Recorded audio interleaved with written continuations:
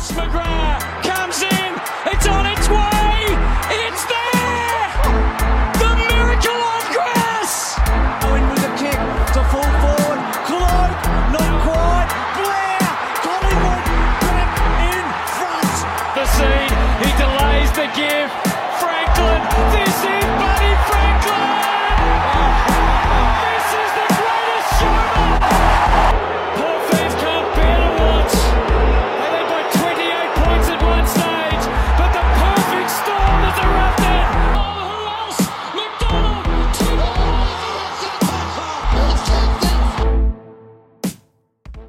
Ladies and gentlemen, welcome into our round 6 breakdown. You know what? Honestly, I thought it was weird. This was a really weird round, not for any of the reasons you might think, but for the one reason that I think for the first time this year, we've come out of a complete round of footy without a giant controversy that is destroying Twitter, that is destroying, I guess, Facebook, maybe Instagram, the YouTube, the comment sections. That's just running rampant through the AFL community. And I, for one, am shocked, and I don't really know how to react to that. If anything, I think I am pretty confused. How, are you in the same boat with me right now? Like, is it really around the footy without extreme controversy? Well, here's the thing that I'm going to say is that the first probably half a day after the first game, the whole raising the arms drama was still. Yeah, I'm gonna count that as round 5. Friggin' minds. Well, because one call, and again, and I kind of stated it. I kind of stated it to a few friends of mine.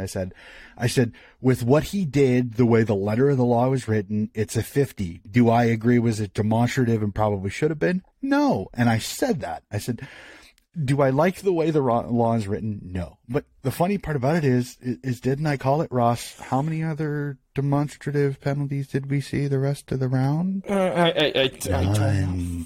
It's like the players knew what they were doing. Well, it's like coaches and players adjusted to the rule set. Where have we seen this one before? Oh boy, it's just I thought it was funny. So it's like, I mean, when I'm seeing tweets, not even 2 or 3 hours after the game going, the game is in horrible shape. I'm like, no, it's not.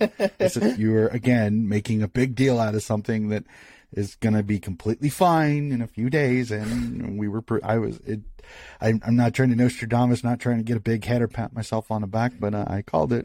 Figured it out. You kind of saw the whole thing coming there. Down a bit. And I really, if you're surprised by it, that and didn't take Coach Johnny seriously here, I think you have your own issues to go off of. But even though we don't have a giant controversy to go over, we can just very well go ahead and make up our own. It's really not that hard. But especially I can think. Let's talk about Honda Odyssey. I mean, Ginnivan. I mean minivan. I mean Jack over here. Oh man, that was a good time with the. I really did like him silencing the crowd like that. I think more players should do that when the opportunity arises. Oh, the fascinating part about that whole situation is that not even 3 or 4 weeks earlier, Kane Corns was like, a kid needs to learn some respect. And then in Footy Classified a couple of days ago, he's like, I love having characters like him. And my favorite is the several other panelists go, well, why did you get on him so bad then? Why? And it's like, you can kind of see him go, I'm like, dude, this is why you got to choose how you're going to approach people carefully. It's like you should have gotten angry with the club, not the player in the first place. So you're going to eat crow a little bit, dude. I mean, plain and simply. Is Kane Corn one of those that occasionally loves to throw out the controversial opinion and most of the time be wrong? Yeah, he's pretty good at that. Some people need to have their talent. Obviously, he's talented in that. Also, before we get cranking, just want to put out there, if you guys are listening to this after we are live, then we're doing this stuff live now for not only for our AFL but also for our upcoming UFC and NFL shows as well over on our YouTube and Twitch. So go check those ones out. AFL stuff will be 6 o'clock Mountain Time every Wednesday. Australian time it's like around 10 a.m. So get a cup of coffee and come join us. And so if we're going to be changing a little bit of things here when it comes to replying to fans, such as "What's up, Austin? It's a pleasure to have you in." I know you're going to hate me for this pun, but it's been far too long. Oh man, I hate myself for that. His last name is Long, everyone, for those that don't know.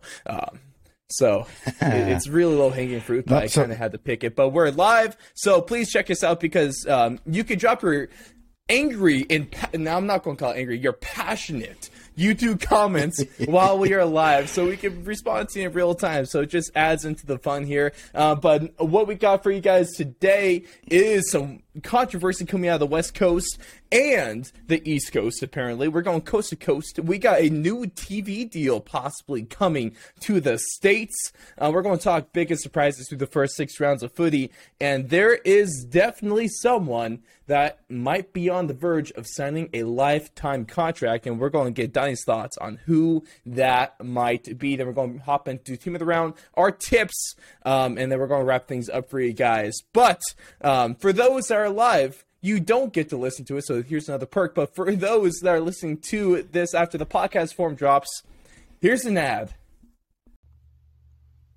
Hey, it's the publisher here, Mr. Kelly Cole. Listen, if you are a former professional athlete, if you are a former college athlete or sports coach, and you're looking to launch your speaking career, let me tell you, you need a book. If you're already out there speaking and you want to track more high-paid speaking engagements, you need a book. It's not about creating more content to post on social media. It's not about recording a bunch of videos. It's not about doing more podcasts. The number one secret to attracting more high-paid speaking engagements or even launching your speaking career is a book. Hey, I'm the publisher, Mr. Kelly Cole, and I help former athletes and sports coaches create best-selling books in 30 days to launch their speaking career, even if they hate writing and don't know where to start. So for the first time ever, I've created a free case study video that will not only show you how to write a book from scratch in as little as 30 days and become a best-selling author, it will also show you how to attract more high-paid speaking engagements. Now, to check out this free case study video, click the link that says learn more or go to booksforathletes.com. Real quick before you go, do not go if you're not a former athlete or sports coach, because you won't find any value in what I'm about to share. And don't go if your book is already out and already on Amazon. You won't find any value in what I share over there. But if you are a former athlete or sports coach, know that you need a book, or already out there speaking and you want to launch your speaking career, go check out that link now. Writing a book is not as hard as you think. It doesn't even matter if you don't know where to start. My case study video will show you how to start and get it done and onto the bestsellers list. So go now. All right, and then thank you guys for, if you're on the podcast, like I said, listening to the ad, it does help with the revenue, which I desperately need. I am poor, at least for the longest poor. Let's get some money going. This thing, you guys are great. But we're going to start things off, because what better way to start it off than what we do each and every round, because this is the best way to really get, I guess one would say the blood flowing, but the creative and angry fan mind going, if you want to call it that one as well, because of course that's how AFL pundits work. I'm just trying to fill into their shoes. I don't know if we really need any more of them though, but it's time to overreact to round 6 of the AFL season. For those that don't know how the segment works, I got 3 statements for Coach Donnie here, and it's up to him to determine if it's an overreaction or if there's actually some truth to it. And statement number 1. Oh, this is going to piss some people off, I'm sure. West Coast is the worst team in the competition. Oh, after this week, some people may really love this jump to conclusion, especially those that are Port Adelaide fans, because they're not the ones being talked about being the horrible team. Let's go Port anymore. So we look at it again. This is one of those where if you look at the lists, and I say that again, what's on paper again is always a discussion for so many people, especially the pundits. If you look at the pure list, this is not the worst team in the competition. It is not by any source of the imagination. There are tons of talent on this roster. There are tons of talent on this list, including the COVID list as well. Oh, and that's kind of the thing that I find kind of very interesting, that there's a lot of different kind of, shall we say, agendas, or shall we say discussion points for. I mean, let's look at the three teams that a lot of people have been discussing over the last couple of rounds about being atrocious at footy: North Melbourne, Port Adelaide, West Coast. If you really look at it, West Coast and Port Adelaide have genuine arguments that they may actually be a better team than their record shows. Because you could actually. What did we talk? They have legitimate qualms. What did we talk about when they blame injuries? Absolutely. Oh well, I hate going to blaming injuries, because I don't think it's blaming. Oh, okay. I mean, and many people would say it's an excuse. It's an excuse. It's not really an excuse if some of your best players are out with injury, because most people would say on your list, your backup is not as good as your starter. Really? Are you saying that you do have a backup that's as good, is one of the best intercept markers, if not the best intercept marker in the league in Ilier? Are you saying that their backup is not as good as Ilier? No, not normally. Oh, wow. Look at it is, hot take, Donnie. Do they have your great full forward and small forward, and with Robbie Gray and Dixon being out too? So it's really, when it comes to Port Adelaide, has, like I said, they have that kind of parachute, shall we say, of that, and then West Coast can say the same. I mean, all those COVID outages, you have an injury list that is growing almost daily, which is insane. What they've had to go through. I mean, having to have to put in a waffle side against North Melbourne earlier in the year. So I'm gonna say this is an overreaction, because I think once West Coast is healthy, I think they're going to be a dangerous team, because by the time they're healthy, they're going to be out of it. I mean, most people have already kind of drawn a line through West Coast's finals appearances, but they're going to be experienced, they're going to be talented, and they're going to be dangerous, because they don't have to worry about the finals pressure. They can just go play footy, which many times, especially from round 17 to 22, is one of the most dangerous things to have, is to play a team that can just play footy. There's no pressure on them. They're not going to make the finals. They can just go play. So honestly, it's an overreaction, because I hate saying it, I think North Melbourne is actually the worst team in the league this year. I have a hard time seeing them not win the spoon unless West Coast issues just continue. And I feel bad, because North is out here trying to prove it wrong. I was trying to give them credit, even though they're bad. I was trying to say, hey, this is a fighting team. They're not just going to roll over. But if you take a look at some of the performances this season, you could make the argument that it at least appears to be the case. I wish I was wrong, because they're a team I want to root for, because love a good underdog. It's just not in the books for them this year. Maybe next year, maybe the next 5 years, who knows? But then again, I can't talk too much trash, because I am a Giants fan, and that is a giant pain in the ass. But talk about pain in the ass. Let's bring up the D's, who also whooped the Giants a couple of rounds ago at this point. But that brings us into statement number 2, and that is that the Melbourne Demons should be worried about their offensive production. This is on the back of kicking just 9-22 against the Richmond Tigers. I'm sure, Don, you're going to bring up a hell of a stat that was just recently pointed out to us as well. But is this an overreaction or not? Now, for most people, you would go, this is an overreaction. It's a team that's undefeated. It's a team that's playing really, really good footy. And it's hard to argue they did. But it was brought up on a podcast, and I could not believe it when I heard it. And I told Ross this before we hopped on live, is that if you look at it, if you look at their record, they have not played a top 10 side this entire season. They played the Western Bulldogs, who currently sit 11th. They played Gold Coast, who's currently sitting 13th. They played Essendon, who's currently sitting 16th. Port Adelaide, who's currently sitting 14th. GWS, who's currently sitting 15th. And the Richmond Tigers, who currently sit 12th. So of their 6 wins, not a single team is in the top 10. And even this round, they're still not even in the top 8, with Hawthorn being 9th on the ladder. They won't even, as of at least this recording, they won't play their first team in the top 8 until the first round of May, next round against St. Kilda.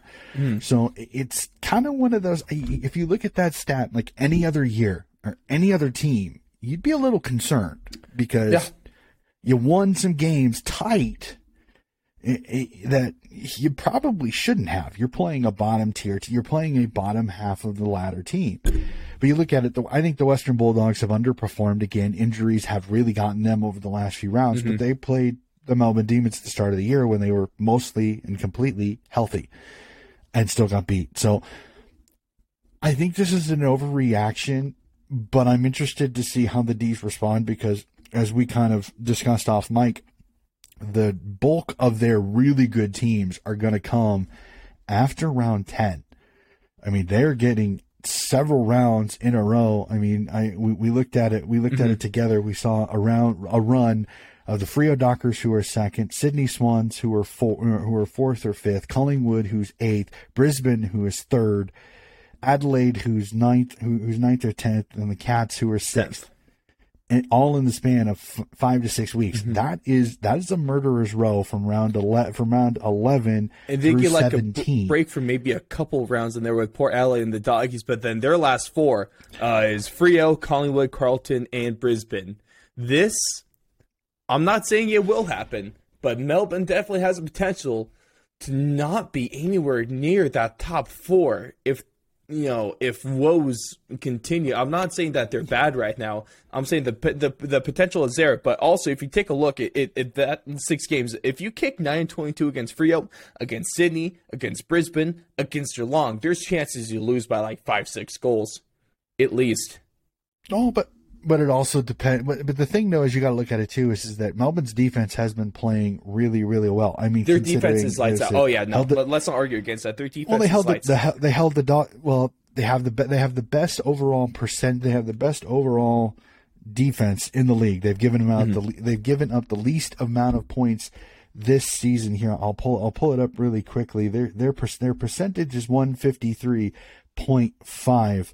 all together, and if I remember correctly, they've given up the least amount of points, only like just under 400. They've given up under 400 points in the first 5 rounds, so they've played super, super well. Again, are they playing the creme de la creme? No. But again, this is a really good team that has had a lot of injuries in their back line.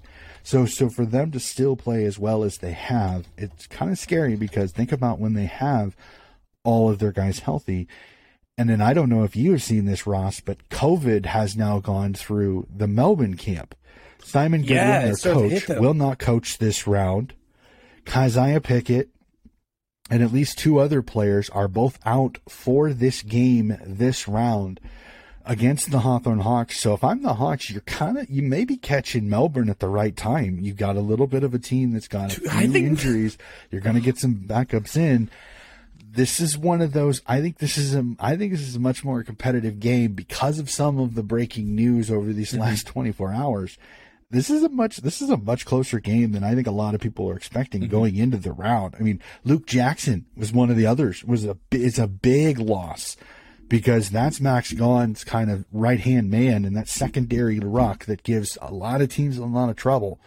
So not having Jackson, not having Keziah Pickett, those are a couple of big losses for those Melbourne Demons going into what I think is a much trickier Hawthorn side than some people are giving them credit for. Man, you might be shining some light on what we're going to go over later when we get to our tips because, I have to give at least one a week, at least one bold prediction a week. Luckily, last round, hey, hats off to you two. We both went 8-1 on our tips. Mine specifically, it was Carlton that screwed me against Freo. But shout out. I just want to point out there that my tip of Adelaide and the Doggies went exactly as I thought it would. So maybe I'm not as stupid as I might think I am, or as probably you guys think I am sometimes too. So, can we ride the momentum into round 7? Well, you have to stay tuned until our tipping later in the show. Absolutely you will. Please do. It'll be great. I promise. But last statement, and this one is one that hits near and dear to my heart because, man, I really don't think they got a whole lot to lose. But statement number 3, Leon Cameron won't be coaching GWS next season. Overreaction or not? That is not, and I normally you're very good at picking stuff that it can be easily considered overreaction, but it's hard. It's hard. I mean, they're 1-5, and I think a lot of people saw Toby Green's back and like it'll be the renaissance of the GWS Giants. It'll be a lot like last year, a horrible start to the season. Cameron waves his magic wand, the team starts playing well, and they get into the finals. Unfortunately, again, they ran into a very good St. Kilda team. Toby played a really good game. I think he did make an impact, but there are just enough issues on this GWS roster right now that, as I said in the preview show, I am worried Toby's only going to be able to cover a few cracks, but too many cracks are still showing at this present point. It is hard to see this as an overreaction unless GWS goes on one heck of a run over the next few rounds and gets themselves at least within shouting distance of the finals. I mean, and just looking at their roster, it doesn't get much easier. No. A tough game at the Adelaide Oval this week. We got Adelaide, we got Geelong, we got Carlton. We might be able to beat West Coast. You got Brisbane, might be able to beat North Melbourne. We got the Doggies, where honestly I'm actually looking forward to that game because at least the way they've been looking this year, they're actually pretty even when it comes to competition wise, in just ability. And like you said, I think it might have been 3 rounds ago at this point, but that rivalry between GWS and the Doggies those are always some great games. So this might make it even that much better. So fingers crossed they could pull that one up. But back to Collingwood, back to Hawthorn.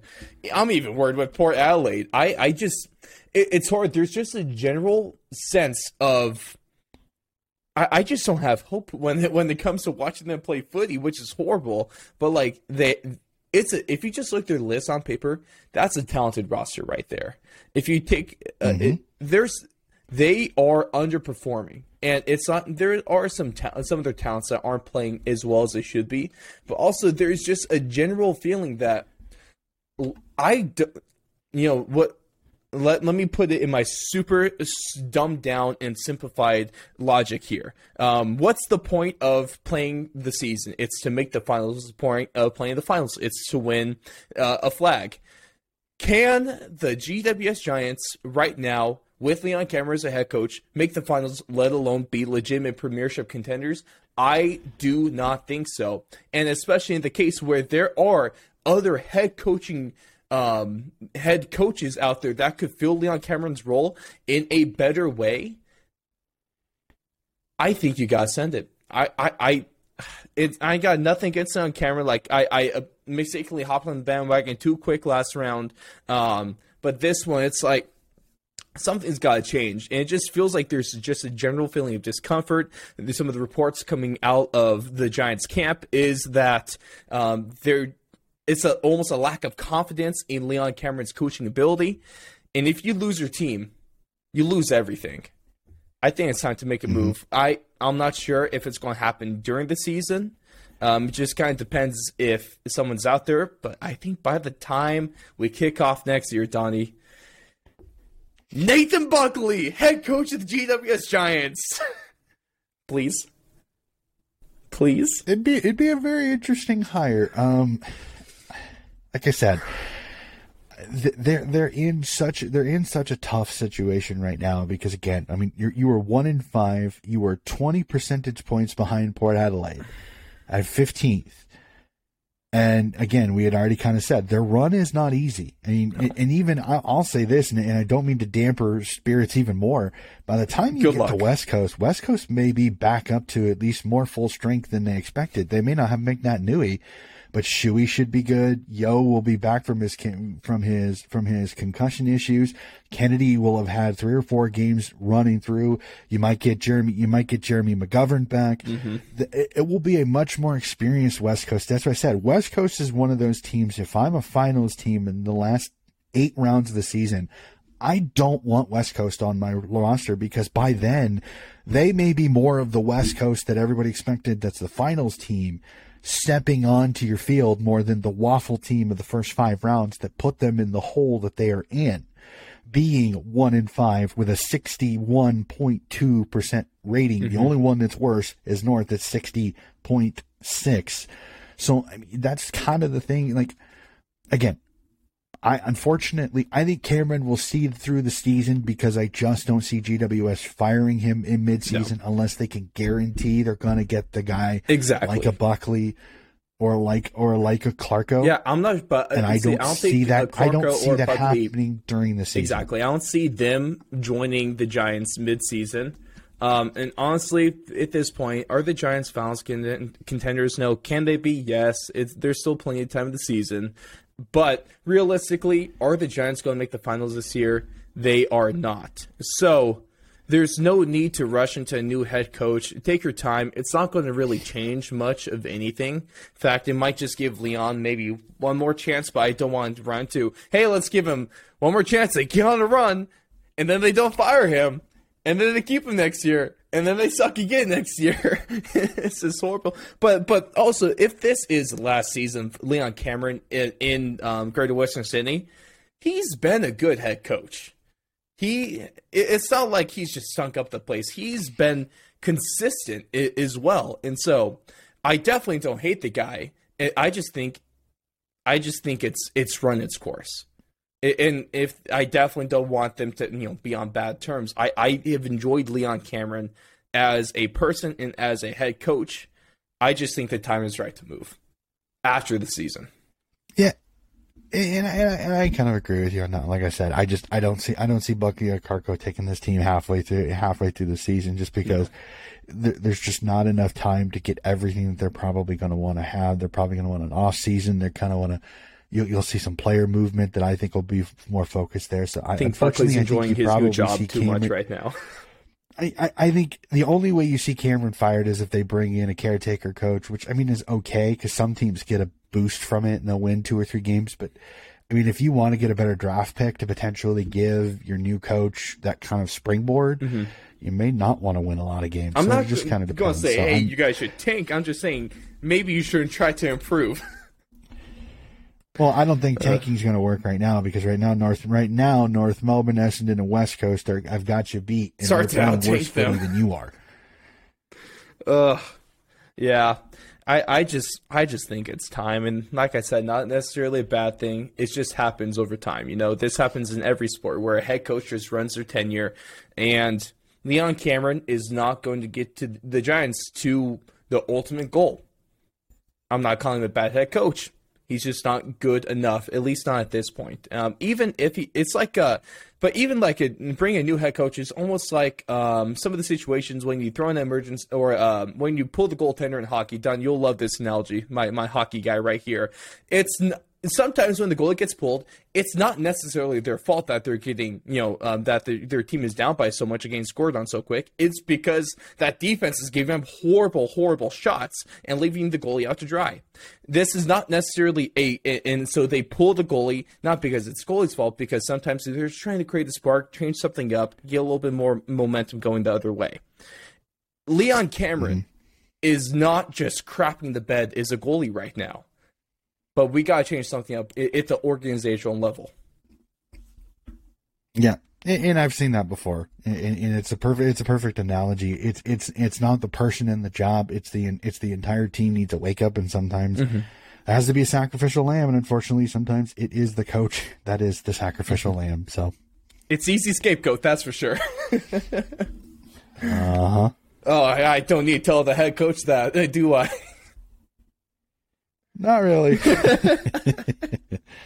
Oh man, I love it. At least, luckily, like people like me, assistant coaches, we get overlooked in terms of accountability and blame. So sometimes it works out for us. But those are overreactions. And look at this, we actually had one of the statements. They've been close, but finally got one where Donnie did not think it was an overreaction. So I think that is a milestone so far this season. But let's know your thoughts. Is West Coast the worst team in the comp? Should the D's be worried? And is Leon Cameron going to be coaching the GWS Giants at the start of next season? But before we get into what the blank we got a couple things to talk about here because one of the things, like I said, not a whole lot of controversy. So I have a question that I want to bring to Donnie in this week's kind of general discussion when it comes to some of the storylines going around.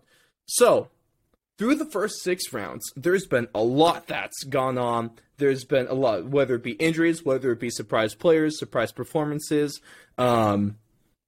surprise controversies, in fact, even as well. So at this point, what has surprised you the most about the season?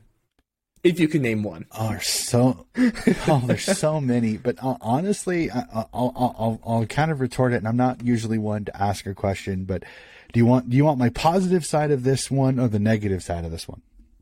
Let's start with positive. The power of positivity, ladies and gentlemen. We'll start with a positive. Okay, and that is the 4 teams that are currently in the finals that were not in the finals last year.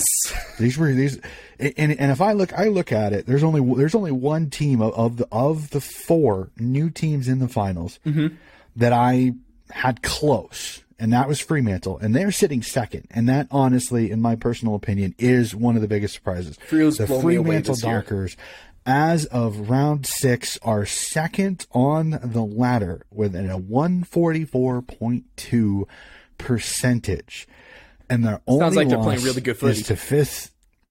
is to fifth ranked as we speak, St. Kilda.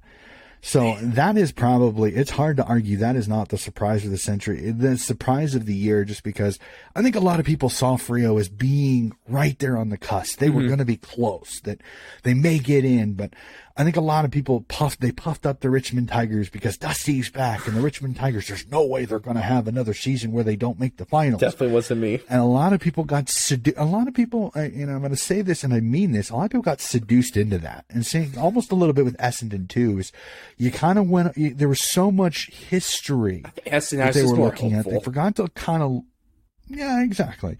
But I got to give Justin Longmuir a huge, huge pat on the back, sir. You have done a lot with a roster that I think when everybody said, well, Adam Chera is gone, I'm seriously going to say is Andrew Brayshaw is making a lot of Freo fans not have to remember Adam Chera because he is having an all-Australian type of season. You don't have Nat Fife right now. He's still having his back issues. David Mundy has missed a few games, but he's come in his usual brilliance. Caleb Sarong is playing well. Darcy's playing well. Taberner has a great last round with 7.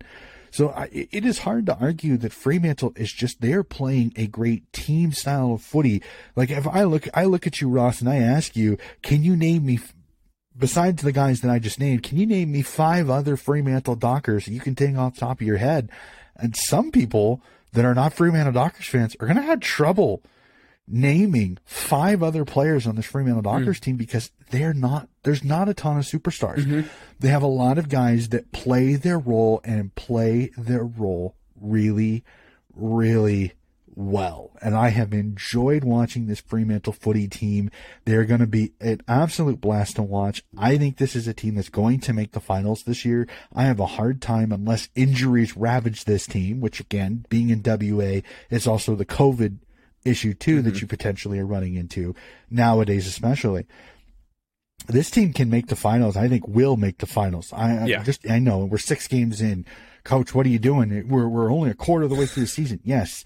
But they are sitting second on the ladder with a very healthy percentage, which is almost like a bonus point for a team. And they're playing really, really well. And they have made Optus Stadium, like West Coast, a fortress. It is very, very difficult to go west. They just beat a Carlton team that a lot of people said, Cripps is back. They're going to go over and win in the West. What happened? Fremantle, Cripps has a great game, does very, very well.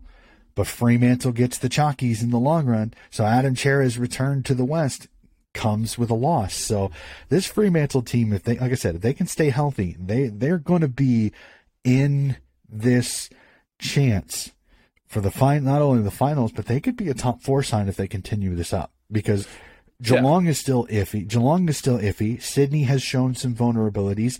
Brisbane has shown some vulnerabilities. And there's your 3 other teams that are going to fight with you for the top 4.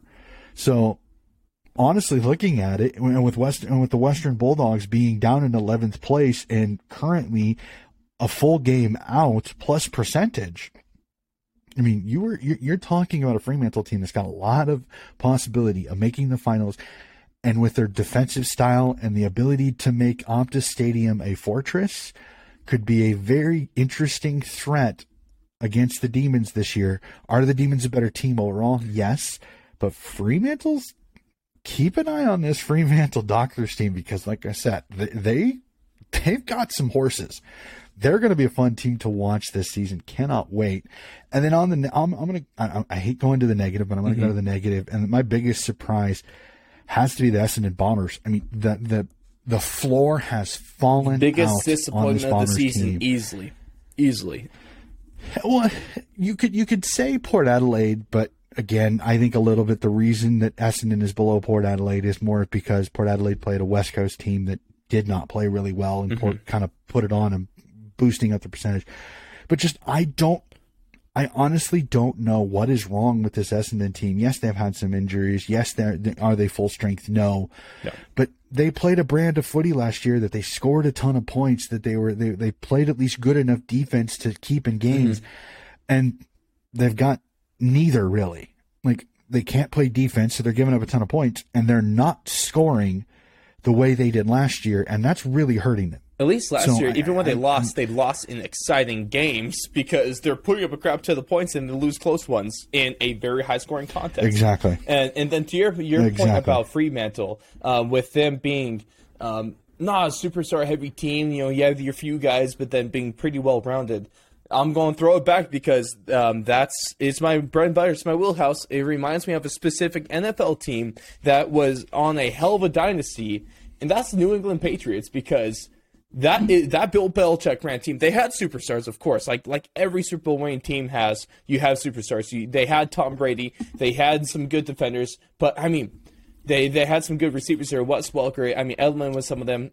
It's hard to name all their superstars because it went over literally 2 generations of players with how long that lasted, which was horrible. Stupid Tom Brady, pain in the ass. But really, what they did, they built a really well-rounded team that was well-coached. And look at them. They won 6 Super Bowls. This is I'm not calling Fremantle the next I'm not calling them the next dynasty. I'm not calling the New England Patriots of the AFL. That's getting a little bit too ahead of myself right now, even though I like to make those bold statements. But they're doing things the right way. They're absolutely doing things the right way. And then the team I want to shout out is my biggest surprise, because not only have they played consistently, they've played consistently well. Shout out to the St. Kilda Saints, because hats off to you guys. You're proving everyone wrong, and you're making me look a little bit right for my faith I had in you late last season. So, you know what? Thank you guys. I'm not going to hang my hat on Essendon. Let's go St. Kilda now. Apparently that's the team I'm going to be riding with, because the Giants still want to win a game of footy. Oh, and it's great. And then the other thing I would say, a big surprise for me is Collingwood, Carlton, and St. Kilda having 4 teams from last year that were out of the finals, that were in the finals, and then vice versa with Port Adelaide, GWS, and the Western Bulldogs all not being in. Like, that's my biggest surprise, is how much turnover. Normally you get 2, max 3 teams from the previous season will drop out of the finals, and you'll get 2 to 3 new teams. But having half of your top 8 be teams that did not make finals last year is a big difference. So there's a lot of discussions. Now, when the Western Bulldogs get there, there's a possibility. I think if they get healthy, I think they are just as good enough team. They'll get there. But their injuries right now are in worst possible spots, because they lost Tim English, who, it's hard not to argue, at the time of his injury, was one of the best rucks in the entire competition. Is he that dominant Max Gawn, Brody Grundy ruck? No. But he made an impact. He went forward. He was kicking goals. He was getting intercept marks defensively. He was around the ground and making an impact on the game. So it's just their injuries are hitting in just the wrong places. And it's like you're almost kind of going, that vaunted midfield that everybody said, they're so deep, they're so good. Lachie Hunter goes out with mental health. And again, I want him to get healthy. I want him to get in the right headspace to play footy the way he wants. But his absence now is looming super large because this was an Adelaide Crows team that statistically is the youngest team in the entire competition every round. They have the least amount of games overall as a whole. So for them to for the Western Bulldogs to drop that game against Adelaide, and again, I'm not trying to bash Adelaide fans here. I'm not bashing you. I think you've got a much better team. I think a lot of people gave them credit for. Mm-hmm. That's a bad loss. That is a bad loss, even with some of the injuries that you have. And it's now got people questioning their midfield, which that was sacrilege last year with as deep as they were, as talented as they were. Lockie Hunter goes out, and this year now all of a sudden is the midfield, does the midfield have depth issues? That nobody would have thought that last year. So this is it just shows you how differently this year could go, is that one difference, and then the ruck issue has now thrown this Doggies team into so much turmoil because we just don't know, will they bounce back or not? You know what? For the sake of when they finally play each other in a handful of rounds, I hope not. so the Giants have a chance of winning. But also, it's been a pretty big surprise, especially And it's hard because there's been signs of health. There's been signs of that finals team is still there. But then once you start to feel like, oh, okay, they're coming back, guys, and it just gets shot right back down. And oh no, they still suck. Never mind. So sorry to all you Doggies fans out there. Hopefully it gets better soon. Unless you play the GWS Giants, and I hope you suck. It's just going to be a horrible game, but somehow they might be able to make it good. Fingers crossed. And the next thing I want to talk about is Donnie was actually, we were talking about this earlier, and this probably has a way bigger impact on us as Americans than you guys do as Australians, because it looks like we might actually be getting Australian football on a different platform live here in the U.S., besides just the Watch AFL app. And to people around the States, that is huge news because the AFL and Fox have been essentially just giving the finger to each other, I think, this year. Maybe their talks have gone a little bit more diplomatic than that one, but that's what it feels like as fans. We're just kind of getting, kind of pushed to the side here. So, do we have good news, Donnie? Do we have good change coming to us, or is it actually just going to be more of bad? Okay, Ross. As much as that was a great intro, but the problem is there's a tiny bit wrong. Oh, what did I mess up? Here's let me fully explain it, because then it'll make a lot of sense. Because if I do it like that, it will be a little bit of a miscommunication. Gil McLaughlin of the AFL is currently, if I read this correctly, is currently in New York because he has a meeting with the executive producers of Paramount, and he's trying to get meetings with Disney, aka ESPN Plus, and Amazon. Mm-hmm.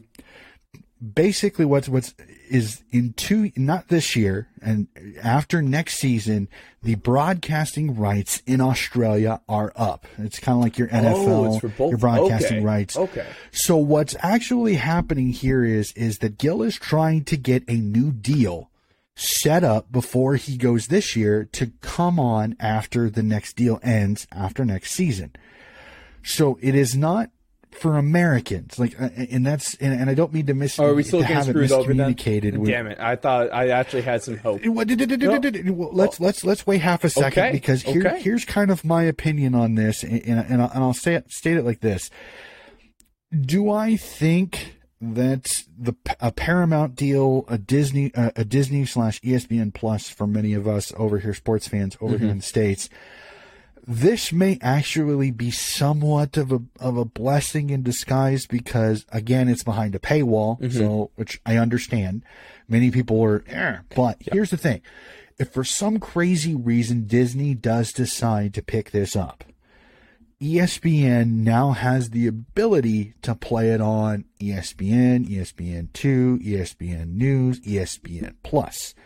So is the possibility that we could get it over here on television if that deal were to sign there. Paramount Plus is CBS, so some of the CBS sports channels potentially could play AFL. So there is the possibility for us over here in the States that this deal that Gil's trying to work out could potentially see footy being a little bit more available, shall we say, because if you look at Paramount Plus prescriptions, if you look at Hulu/Disney, the Disney Plus bundle /Hulu /ESPN Plus, there are a lot of subscribers that are subscribed to that are not sports fans or are sports fans that don't know about the AFL. So I think there's a hidden possibility.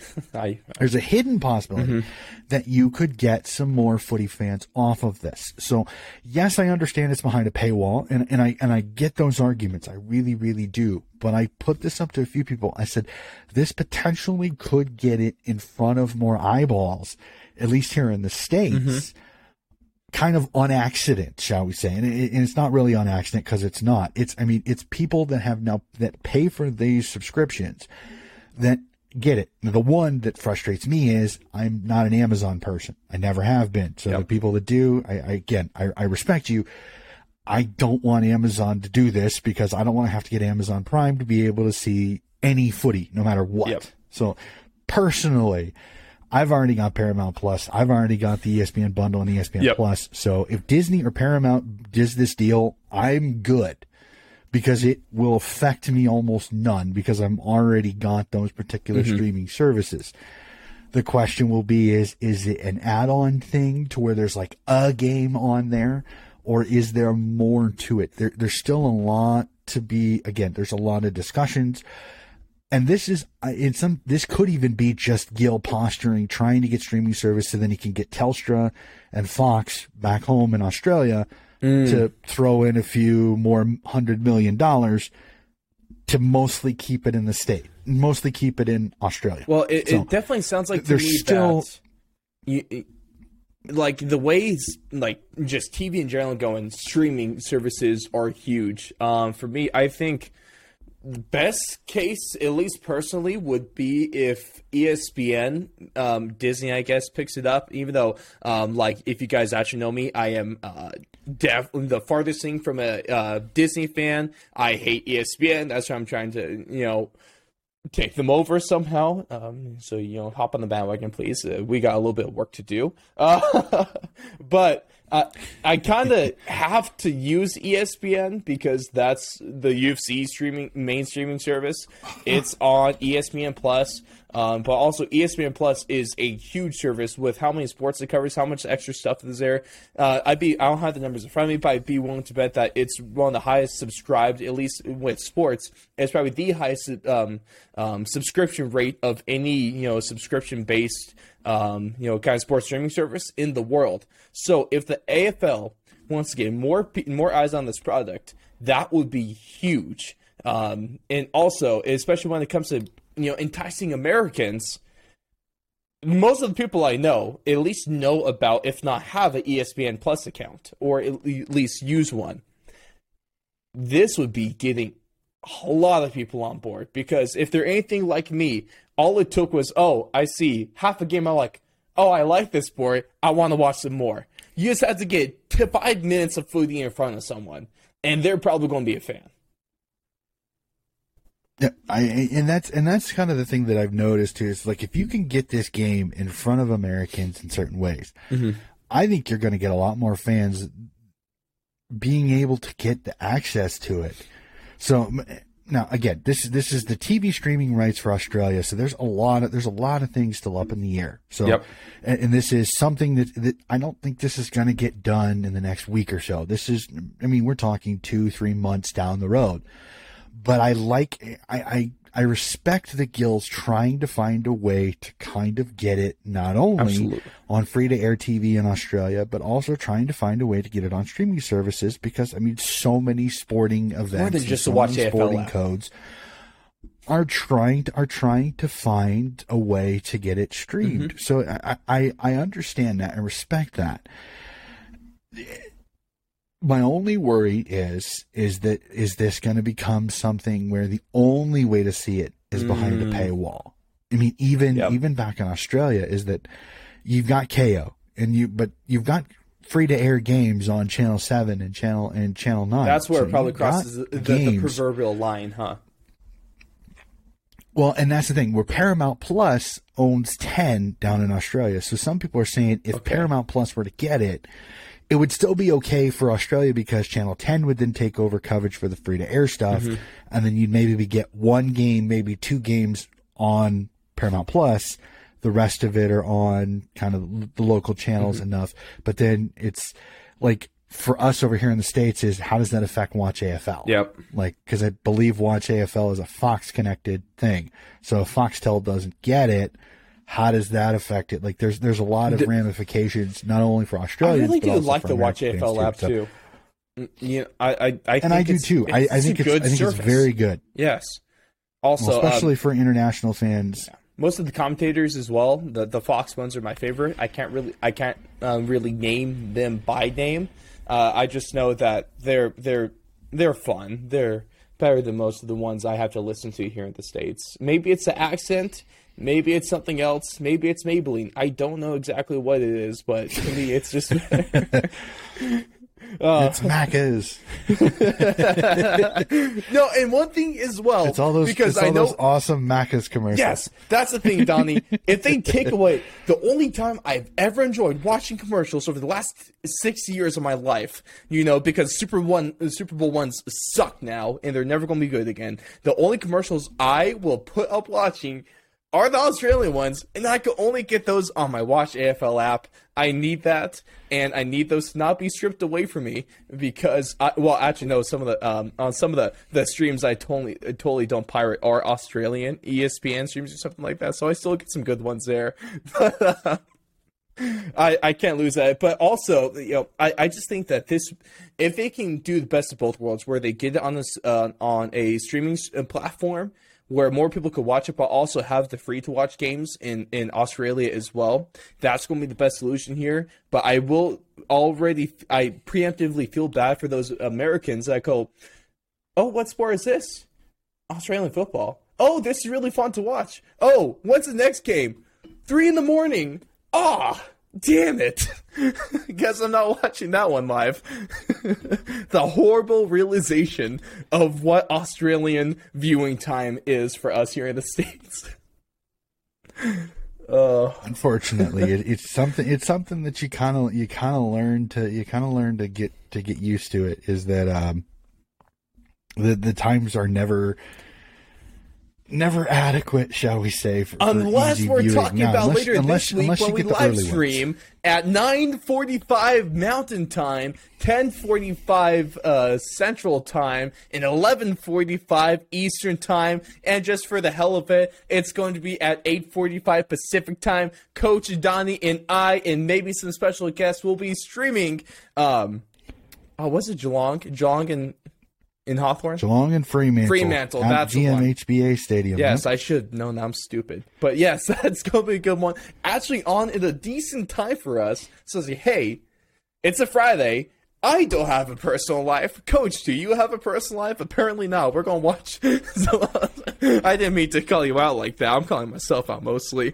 It's at a decent time for exactly. me. So 10:45 I can handle on a Friday night because it's not like I have to rush to get up the next early morning. And the best part is Sydney doesn't play till Sunday early AM, so I have plenty of time to sleep in. See, so that's I thought, perfect. This is a cracking game. This is a cracking game between two top three sides. So what the heck? Why not? So you guys got to come and tune in as we watch that one as well.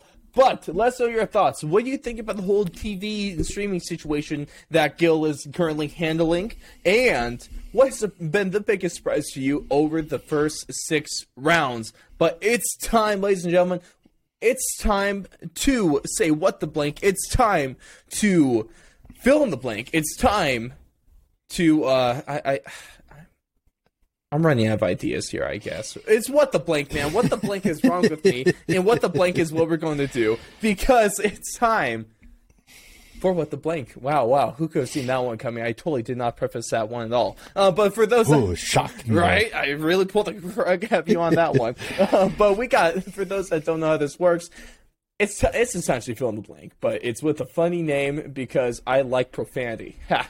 I'm so funny. But I got 3 statements for Coach Donnie here, and there's a blank either at the beginning, the middle, or the end. It's up to him to fill it in with whatever he so chooses. It could be a word, it could be a phrase, it could be an essay, it could be a grunt. As long as he fills it in, that is the only rule here. But starting us off, statement number 1, blank. Oh, man, and to preface this, man, if you take a look at the injury report, especially if you're trying to, get your fantasy team set up, oh boy, it's a nightmare. So it was not a good round for injuries, especially if you're a ruck. They need to put you in a padded room in a little bubble ball so you don't get hurt. But statement number 1, blank, was the most impactful injury in round 6. Oh, this one's hard because I think that the 2 names that I think come up the most are the 2 rucks, and it's even sparked some people to discuss if they need to change the rucking rules to be able to keep. And I agree with what one person said is they're freak accidents. They're not something that is done intentionally. I don't think they're necessarily preventable. Accident. Well, some people would say they're preventable, but it really does. It completely changes the ruck contest if you do change it. So I think they aren't accidents, and it's the PCL injury, which tends to be a ruck injury because you got 2 very long, large men jumping up and they bang knees, and if one hits the knee just right, the PCL has issues. So both Brody Grundy and Mark Pitnet of Collingwood and Carleton, respectively, both are out for at least 10 to 12 weeks of PCL injuries. And I went through the 2 of them, and it's hard to really separate them because you're separating hairs. If I had to choose one, I'd actually say Mark Pitnet because I think Carleton's midfield really benefited from having first footy. And when you have Cripps, when you have Walsh, when you have Chera, when you have Hewitt, a lot of very good first ball winning midfielders, they need the footy to make an impact. If they're having to play defense, they're not as solid. Hewitt's a really good defending midfielder. Walsh is good. Chera is good. Cripps has his moments. It'll just kind of depend on where it is. If Carleton doesn't get the footy first, they are on the back foot, especially with their defensive woes that I think they're still having, which I think in the next few weeks we're really going to test and see how that back line really functions as they start playing better and better competition as the year goes on. So I think Mark Pitnet is actually the biggest injury because I think Jared Witts toweled them up when Pitnet didn't play the previous week due to health and safety protocols. And Jared Witts absolutely tallied him up, and you saw Gold Coast beat Carleton. Carleton did not look the same. It was not the same team that we had seen previous weeks, which then, as many so eloquently did, is the joke that many Carleton fans were buying grand final tickets. Now they're trying to sell them after they lost to Gold Coast. So it was kind of the great little circle of life that is as a Carleton Blues supporter. So I think Mark Pitnet's injury, I think, is huge because they don't have another big body. They have DeConning, but DeConning is rather slight in size. So he has to try to beat you athletically, but he's young, so he still doesn't have the ruck craft as, say, some of these older rucks that he's going to face over these next few rounds. So I think Pitnet is the biggest impact. I think Collingwood has enough size with Darcy Cameron and with Mason Cox. I think they have enough. Brody Majacek, I think, can pitch hit there enough that I think they'll be okay because they're not as ball necessary to make impacts because they're a little bit better defensively. Again, Carleton fans, no offense, but I think Collingwood's just a little bit more structurally sound defensively at this present point right now as the season is going. So I don't think Grundy's impact is as much of a loss because Grundy's not the Grundy of 3 years ago where he was the best ruck in the entire competition. He could go up and down the field for days, no issues, good intercept marker, good kicker. He's kind of lost a few steps over the last couple of years. So whether his impact is the same is probably one of the reasons why I would say that. So yeah, I think Mark Pitnet is the bigger injury. So we'll have to see how Carleton's season goes because that's a big loss for them. And statement number 2, what we got for you guys is there's a lot of talk this time. It's the time of the year where you get some new contracts for some young players, and then some of the questions come up is there's actually a pretty good amount of candidates right now that it could be the next one to sign that 10-year contract, that lifelong contract. So, Donnie, statement number 2, and hell, there's maybe even a giant or 2 on this one. But the next player to sign a 10-year contract will be blank. Oh, next 10-year contract. Look into your crystal ball. Honestly, there's 2 guys that pop right in the back of my head, and I'm interested to see if they have to go somewhere to get this contract or they could get it where they are. I could see one potentially not getting a 10-year contract because of it. And there's 2, and they're both actually ruckmen. And that's Luke Jackson of the Melbourne Demons and Tim English of the Western Bulldogs. And the reason that I say this is because Fremantle has spending money. And both of those 2 young men are Western Australians. Oh. So I'm hearing from Damien Barrett, Matt Brown, and some of the reporters that both of those 2 are very, very sought-after players from both clubs out west to bring them home with their abilities, because Nat Nui is probably on the latter half of his career. Yes, you've got Oscar Allen there, but how is that going to go? Are they going to try to get English? Are they going to try to get Luke Jackson to sign and come home to WA to be that roving ruckman for their WA club? I think Jackson is most likely the one that probably is going to get it because he's so talented. Can he get it at Melbourne? I think he can get it at Melbourne. Will he? Ooh, that's the big question, because you've got guys like Petrarca, you've got guys like Oliver, you've got guys like Gawn, all of them there. You've got May, you've got Lever. It's going to be hard to pay someone Brown, in Melbourne. I'm going to say this, and again, Melbourne fans, I'm not trying to supersede this. I think Melbourne's going to start having the issue that Richmond had this coming up off season. Or people keep Richmond has had for the previous 3 seasons. Is that fringe players and players that are at the bottom part of your 22 are going to get big contracts, and you're going to lose talent, a lot like what's happened with Richmond. Richmond's depth was picked apart like a crow eating a dead carcass. They're slowly picking away the meat of the carcass, and I think that's going to start happening to Melbourne, is that teams are going to start getting their players to sign contracts away, and it's going to eat up that depth that Melbourne right now is benefiting from. They've got a ton of depth. They can handle injuries, but eventually a guy like Luke Jackson goes, and then a guy like Jake Bowie goes, and then Espargo, and these younger players that they're on the team, but they're not Clayton Olivers. They're not the Petrarcas. They're not the Levers. They're not the Mays. They're not the Gawns. Yeah. They're not going to be able to afford to pay all of these guys great big contracts.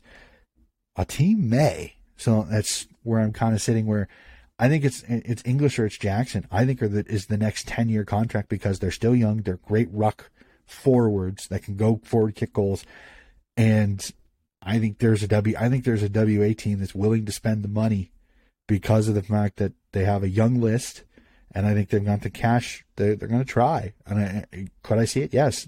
No, I think you make some great points there, especially with the correlation of what the D's are to the Richmond Tigers, because we're talking about the D's in the way that, oh, yes, Richmond is down and out. It's time for a new dynasty to take place. Is that the Melbourne Demons? Only time will tell. They've only won 1 flag. We'll have to see if they can win another. But also, they're a potential dynasty team with a Brownlow medal winner in there. Christian Petrarca, i.e. Wow, I am horrible with names right now. Donnie, help me out. You know exactly who I'm talking about. Sweet damn. Why can I remember the greatest player in the league like a couple of years ago when I first started watching? Dusty Martin? Dusty, what the hell? It is a bad day to be live. Wow. It's bad. And some good news on that. He's back at Tigerland training. He won't play this week against the West Coast Eagles, but I think next round, not this round. I think next round potentially he could be back. Just kind of depends. Supposedly he came back in super good nick. He's been running really well. He's had running days the last couple of days. They said he looks fit. He looks fit and firing. He looks good. So it will not shock me if. Let's see. This is round 7, I believe. Be back by round 10? Yeah, I think. It will not shock me if round 8, Melbourne Cricket Ground versus Collingwood, that Dusty Martin is in the lineup. It will not shock me a bit. Ooh, wouldn't that bring the fans there? Hot damn. But I think if I had to choose one team to be able to like maybe buy English, let's put Team English out there. Between those WA teams, West Coast and Fremantle, I would love, and if I just had to throw a prediction out there, it's a prediction within the prediction. It's going off your prediction of who's the next, 10-year guy, and it's a prediction of what team is going to go to. So this is a big leap, in terms of the odds. But him in purple and gray sounds like a mighty fine future, especially if Rio keeps up this season. Who knows? They maybe need to add just an extra piece, and if you need to add just an extra piece to complete your team, Tim English is definitely a piece that fits into any puzzle of any team. Well, and all due respect to Rory Lobb, but I think Tim English would be a vast upgrade. All due respect, and Rory Lobb's been playing pretty well, but I think Tim English is an upgrade because then Sean Darcy doesn't have to ruck most of the game. He can go rest up full forward, and imagine Sean Darcy as a resting full forward with his size and mass and ability. Wait, so Sean Darcy is resting full forward while you also have a fantastic ruck there? That is have a fantastic scary. Running ruck in Tim English. Well, and the other scary part is, like I said, think about it. If it's not English and it's Luke Jackson goes out there, Jackson already knows how to be a good resting ruck / full forward with Max gone. So he's already been able to do it. And think about Darcy and Jackson together. I mean, again, it's a twin tower situation. So I'm very fascinated to see how it goes. Now, is there a possibility that Jackson signs a small contract to stay with Melbourne as long as they're winning and winning big? Yes, this is definitely a possibility. How this season goes for the Western Bulldogs could make or break whether English stays, because he is kind of that linchpin of their team. And if he goes, I mean, Stephen Martin is on the latter half of his year. So imagine the Doggies having the issue of Tim English goes and signs with Fremantle, Stephen Martin retires. Now the Doggies got to go looking for a ruckman. Oh boy, that'll be quite interesting. Yes, they got some young guys like Sam Darcy who potentially could be a ruck as your youngster, but do you want an 18-year-old stepping in the ruck? No, you don't. You don't really want an 18-year-old stepping into Gawn and Grundy and Witts and Darcy and Riley O'Brien and either Ladhams like or Braden Bruce. There's so many big bodies. Exactly. Yeah, so you got to develop a little bit more interesting too. To see. And also, a shout out to Raw. Thanks for joining us. Thanks for coming as well. He says that there won't be any more 10-year contracts. Just puts the salary cap of clubs under too much pressure. So maybe 10-year contracts are in the past, like 1,000 goal kickers and 100 goal kickers as well. Your thoughts on that? Is it dead? I can see it just because of the fact that most of these 10-year contracts are very difficult to get through. Again, when Buddy signed his, I wouldn't be surprised. When Buddy signed his contract, everybody was like, "There's no way he'll get through it. There's no way he'll get to the end of his contract." He did, but it took a lot, including a full season where he didn't, at least one full season where he didn't play, and a couple of seasons where he played 2 or 3 games. Many people in Collingwood land say, did Grundy sign his contract and then he's went to absolute to the you-know-what hole since then? Yes, you could say that. So I agree. I think it's hard to find a 10-year contract. I absolutely agree with that. I don't think you see a 10-year contract. I see you 5, 6-year contracts, maybe 7 max, but even that's pushing it. Because the way, the wear and tear on the body that these guys have to go through, it is difficult. It is very, very difficult to get through 7 seasons, considering the average nowadays is like 2 seasons. So I like the NFL running back. I don't see a 10-year contract. Oh yeah, exactly. They're going to get kicked up and spit out, especially at the ruck position. But the signing for life situation is more of probably a couple of 2 or 3 year contracts here and there, and then a 6 year once they hit their prime, when their biggest money situation, and then that's probably your career at 10 or 12 years max. And even again, it's hard to find guys that are going to get 12, 13, 14 years because the game, as physical, as demanding as it is, I think the 300 and 400 game monikers are going to be much less and less frequent, which is the other reason why I agree.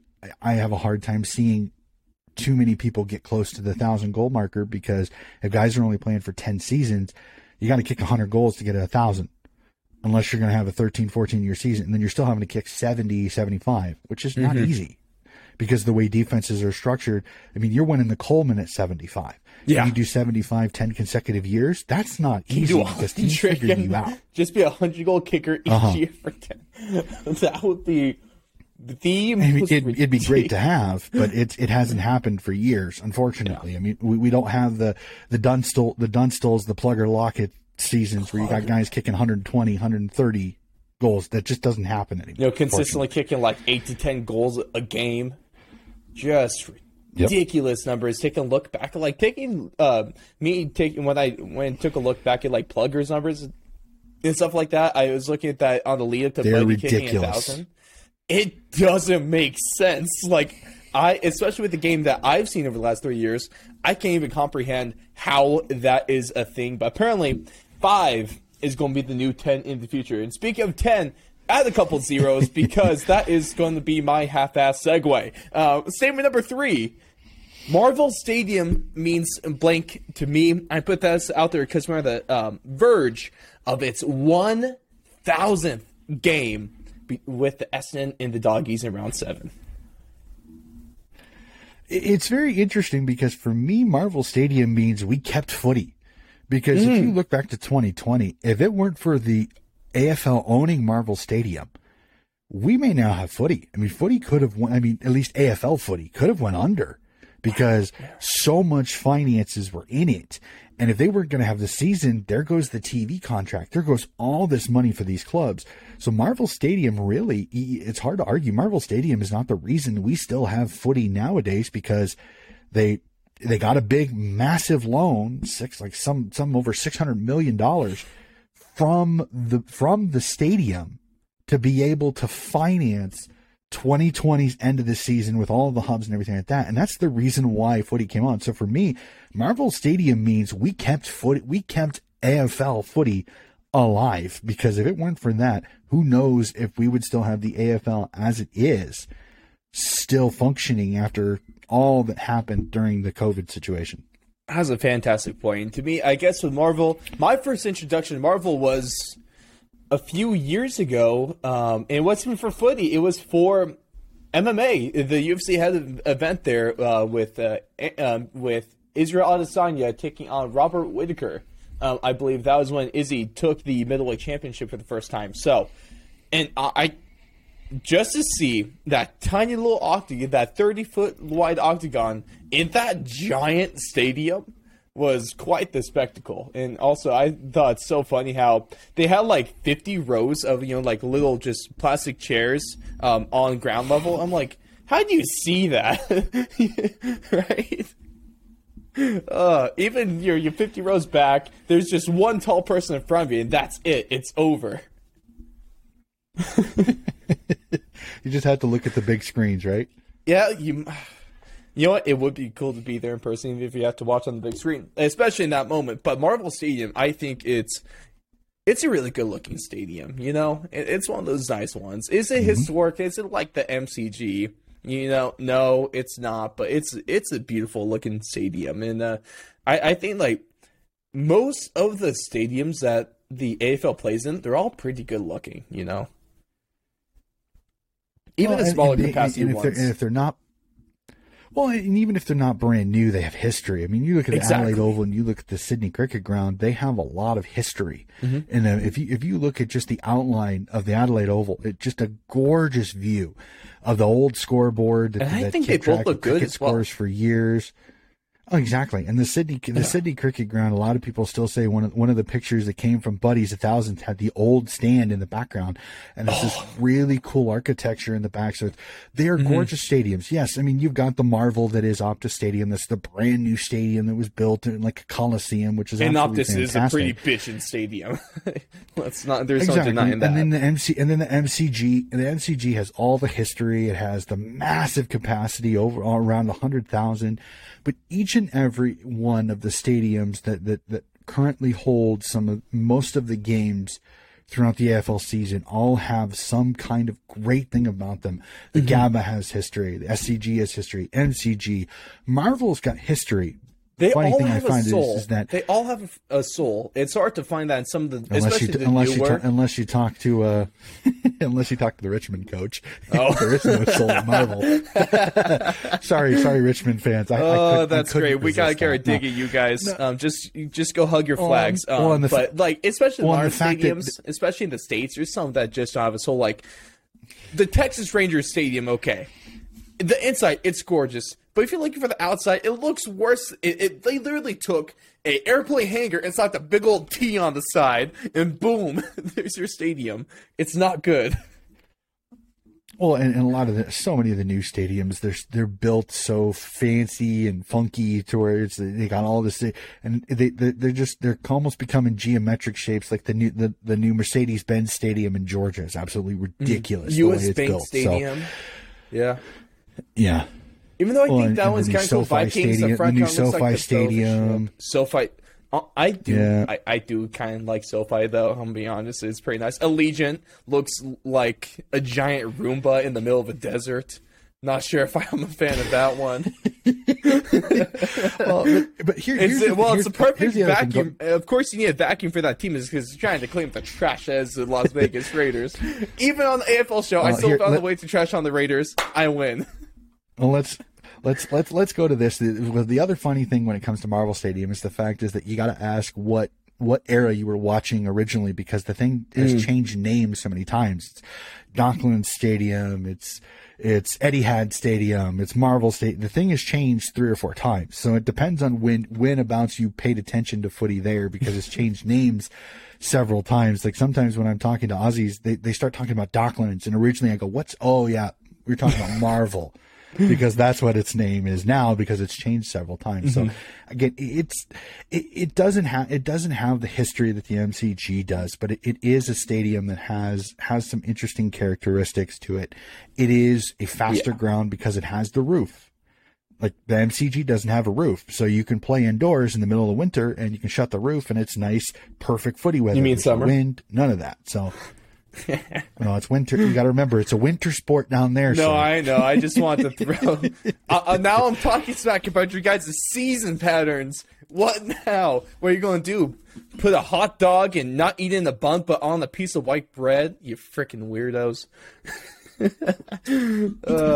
Be careful there. Bunnings and the sausage sizzles. Very, very, very, very, very Aussie. Don't. I wouldn't trash that. Be very careful where you tread on that one.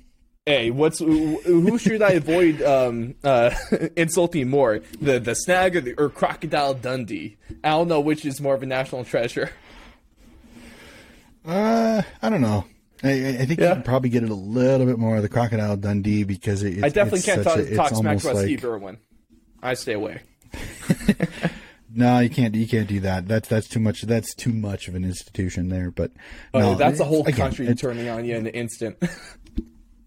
Very quickly. But I'm not trying to get canceled for a wrong sausage. take on Steve Irwin. I'm more okay with it being like, he's I do love a good sausage. All right, I'm gonna get hungry. Let's keep going. Yep. You got your onion. You got your onions too, and your tomatoes in your tomato. Yep. Hey, keep that Vegemite away from me. Good old-fashioned sausage sizzle. Keep that Vegemite away from me. You guys are weird. You know it's bad when even Australians are super torn on it as well. So I don't want to hear it. Also, it's just they're going to attack me with like they're going to like ship me a dingo or something like that. I don't know if that's possible. Is that? Can you? I'm sure if I had enough money, I could order a dingo. I don't know why I'm talking about this. Let's get back on We're track. off the rails so bad. No, but that's going to do it for What the Blank. Who you guys think is the most impactful injury so far? And what are the odds that you buy me a dingo? Drop that in the comments or in the stream right now. Would love to hear. My girlfriend loves dogs. Dingoes, essentially it, except they're more prone to eating babies. So, hey, just give me a pit bull instead, possibly. But it's time for. Oh man, I'm saying a lot of things. Oh man, you guys are in for something this round. This is what happens when I'm mentally exhausted from the day. A lot of stupid stuff just comes out of my mouth unplanned. Hopefully that adds to your guys' enjoyment and not malice towards me. But what we're going to jump into now, before we get into our tips, it's time for the greatest list in all the lands, the one that spans across the biggest ocean in the galaxy. And I can say that because I don't know about a bigger ocean. So, without further ado, it is time for Coach Donnie's Team of the Round. Coach, throw it at us. What you got for us this round? Oh man, this would be a fun one because especially for the forwards, we had a lot of guys kicking a lot of bags, so there was definitely a little bit easier to pick the forwards and some interesting performances. Let's jump right into it again. We always start Team of the Week with the defenders, because defenders win championships. Let's start off with Adelaide's Billy Frampton, 26 disposals, 10 intercept possessions, 4 score involvements, 9 marks, and 502 meters gained. Continuing an amazing season and an amazing story is Carlton's Sam Doherty, 32 disposals, 6 intercept possessions, 3 score involvements, 7 marks, 3 tackles, and 478 meters gained. Yes, they didn't play very well, but we got to get a guy into the Team of the Week from the North Melbourne Roos, and that is Luke McDonald with 22 disposals, a goal, a defender kicking a goal. How come that's so North Melbourne this year? 4 intercept possessions, 7 marks, 3 tackles, and 379 meters gained. Mr. Consistency, and that is Geelong's Tom Stewart. 23 disposals, 8 intercept possessions, a goal assist, 5 score involvements, 9 marks, and 495 meters gained. The man with the leg, that is Brisbane's Daniel Rich. 26 disposals, 7 intercept possessions, a goal assist, 6 score involvements, 3 marks, 3 tackles, and 307 meters gained. Yes, Richmond did not get the Chalkies, but again, another great performance on the defensive end by Nick Vlauston. 30 disposals, 13 intercept possessions, a goal assist, 4 score involvements, 12 marks, 3 tackles, and 544 meters gained. We jump to the ruck, and he's back, sir, ladies and gentlemen. Unfortunately, he's injured, but he still gets my Team of the Week starting ruck, and that is Mr. Brody Grundy. There we go. The Collingwood Magpies, 16 disposals, a goal, 4 intercept possessions, 2 goal assists, 6 score involvements, 6 marks, 3 clearances, 33 hitouts, and 241 meters gained. I find it really funny. My midfielders this year, there's a couple of superstars and a couple of kind of surprises here. So I'm interested to see what some of you guys think of this. Midfielders, will start off. GWS's Callum Ward has an incredible game to start off against the St. Kilda Saints with 21 disposals, 2 goals, a behind, 4 intercept possessions, 7 score involvements, 4 marks, 9 tackles, and 360 meters gained. Again, kind of showing how the Western Bulldogs midfield has been kind of up in the air. We have Adam Treloar from the Western Bulldogs getting the nod here with 22 disposals, 2 goals, 6 score involvements, 3 clearances, 5 tackles, and 220 meters gained. Port Adelaide's Dan Houston continuing a good season for him, making up for some of the deficiencies at Port Adelaide with 33 disposals, a goal, a behind, 11 intercept possessions, 4 score involvements, 6 marks, 3 clearances, 4 tackles, and 457 meters gained. He's out 1 week, he's back, and he, again, goes right back into the Team of the Week with a great performance, and that is Carlton's Patrick Cripps. 32 disposals, 3 goals, a behind, 3 intercept possessions, 7 score involvements, 4 marks, 8 clearances, 3 tackles, and 251 meters gained. No, ladies and gentlemen, this is not a homer pick because this gentleman had one heck of a game against Hawthorn, and that is Sydney's Callum Mills. 37 disposals, a goal, 7 intercept possessions, a goal assist, 11 score involvements, 11 marks, 6 clearances, 5 tackles, and 660 meters gained. We jump to the men that kick the goals, and lordy, oh lordy, did we have a lot. We'll start off with St. Kilda's Jack Higgins, 18 disposals, 4 goals, 3 behinds, 3 intercept possessions, a goal assist, 10 score involvements, 9 marks, 3 tackles, and 427 meters gained. Port Adelaide's Todd Marshall, 14 disposals, 5 goals, a behind, 7 score involvements, 11 marks, 7 tackles, and 343 meters gained. And his fellow counterpart, also from the Port Adelaide Football Club, is Jeremy Finlayson. 19 disposals, 5 goals as well, 2 behinds, 2 goal assists, 11 score involvements, 6 marks, 3 tackles, and 295 meters gained. Setting a record in Tassie is Geelong's Jeremy Cameron. 16 disposals, 7 goals, 3 behinds, a goal assist, 13 score involvements, 9 marks, and 428 meters gained. A particularly impressive performance from Zach Bailey of the Brisbane Lions. 17 disposals, 6 goals, 8 score involvements, 3 marks, 319 meters gained. But to kick 3 of his goals in the wet was pretty impressive there. So that was a really good showing. Not only for the looked 6 like goals. if you didn't watch the game, you wouldn't even know it was raining. Yeah, especially his one-handed pickup for the snap goal that he did. I think it was 4th or 5th. That was an incredible goal there. Stick 'em on and those last hands. but not least, starting in the starters, the man, the myth, the legend at such a young age, and that's Collingwood's Jack Ginnivan. 12 disposals, 5 goals, 5 score involvements, 5 marks, and 355 meters gained. And 1 crowd silencer. I want to throw that stat in as well. All right, we jump to the bench, also from the Collingwood Magpies, defender Jeremy Howe. 22 disposals, 9 intercept possessions, 4 score involvements, 13 marks, and 335 meters gained. Our midfield bench player is Mr. Jared Lyons of the Brisbane Lions. 30 disposals, a goal, 5 score involvements, 13 clearances, 10 tackles, and 873 meters gained. Continuing another great season is the Rockman from the Fremantle Dockers, Sean Darcy. 12 disposals, a goal, a behind, 4 intercept possessions, a goal assist, 7 score involvements, 6 marks, 3 clearances, 3 tackles, and 29 hitouts for the big Rockman from the Dockers. And rounding out our team of the week is Geelong's forward, Tommy Hawkins. 17 disposals, 4 goals, a behind, 2 goal assists, 10 score involvements, 5 marks, and 321 meters gained. And as you can see, ladies and gentlemen, there were a lot of goals kicked by just these gentlemen alone, considering 4 goals was the minimum to make my team of the round this year in the forward. So it's showing you 3 goals ain't good enough because you almost got to get 4 to get on the team of the week. Most of the season is probably you got to kick 4. Man. Well, this is the second straight week the top goal kicker for the round has 7 in his pocket. So that was pretty impressive there. Jimmy Cameron, something else. Goal kicking.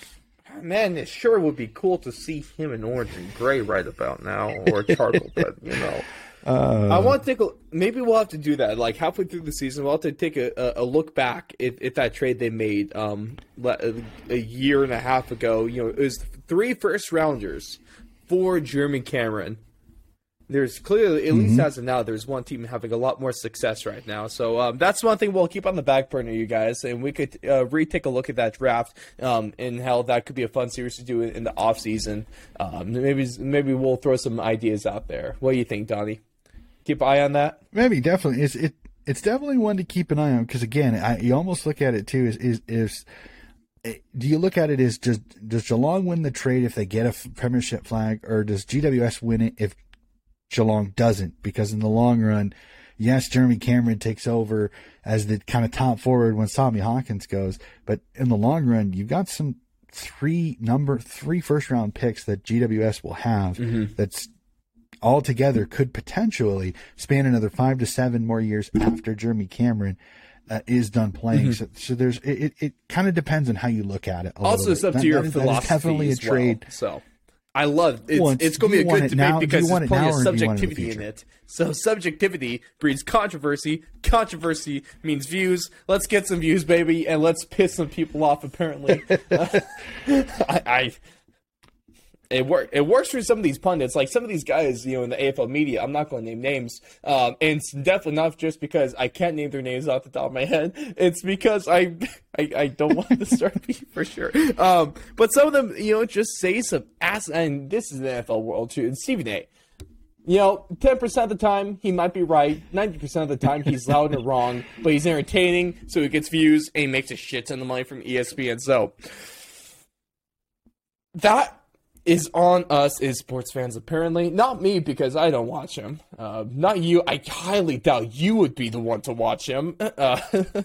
So I'm blaming everyone else out there. I don't know who, but if you see this finger, maybe just assume it's for you. All right, maybe the finger lands on the right person. But we're going to kind of wrap things up here. If you want a Stephen A. Smith that I believe that does kind of this, that says a lot, that I'm still surprised people even take his opinion, and that would be Kane Corns for many people. Kane Corns is your Stephen A. Smith. He will say something that literally makes no sense, and it comes out of a complete left field, and so many people eat it up. Like the Jack Ginnivan drama.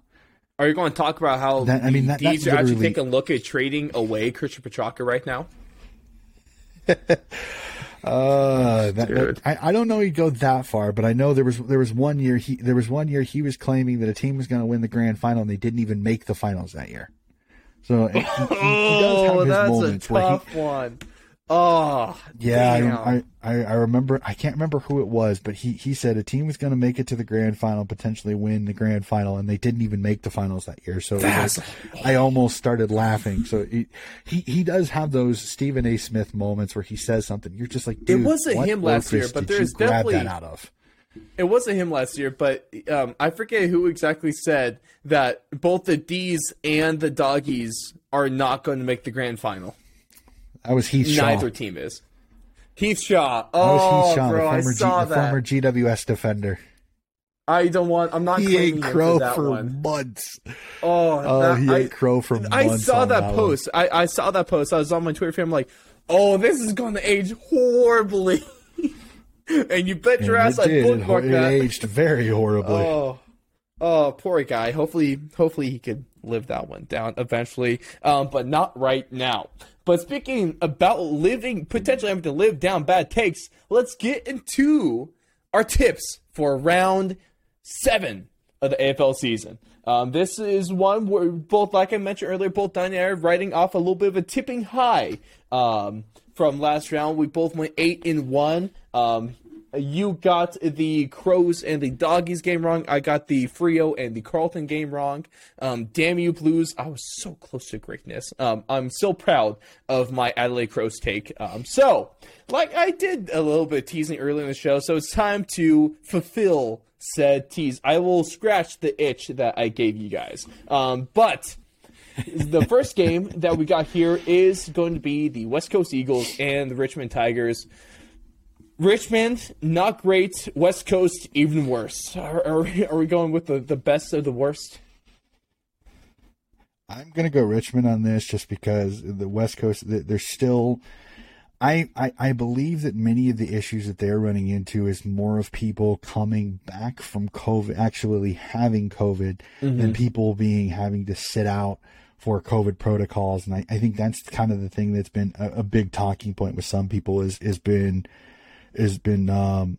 should we be able to find out whether they actually had COVID or not, which again, that kind of goes against your medical, whether you should be able to spread medical information or not. So again, I understand it for pundits, but it is kind of a thing where it is a privacy thing. So I understand the health. There's going to be a journalist that wants to get their hands. I'm gonna tip Richmond. I don't like the mojo of the West Coast Eagles right now, but I'm gonna say it.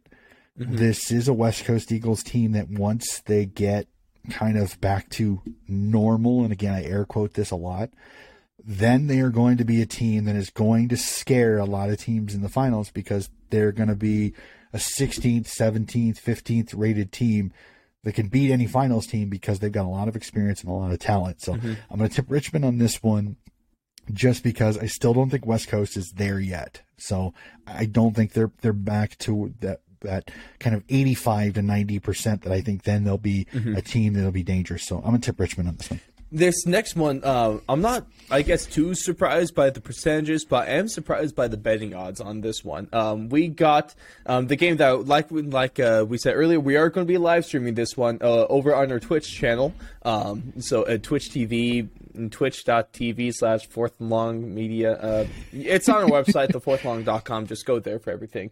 But we'll put out the link. Exactly. Follow us on Twitter, all that good stuff. But it's between the Geelong Cats and the Freo Dockers.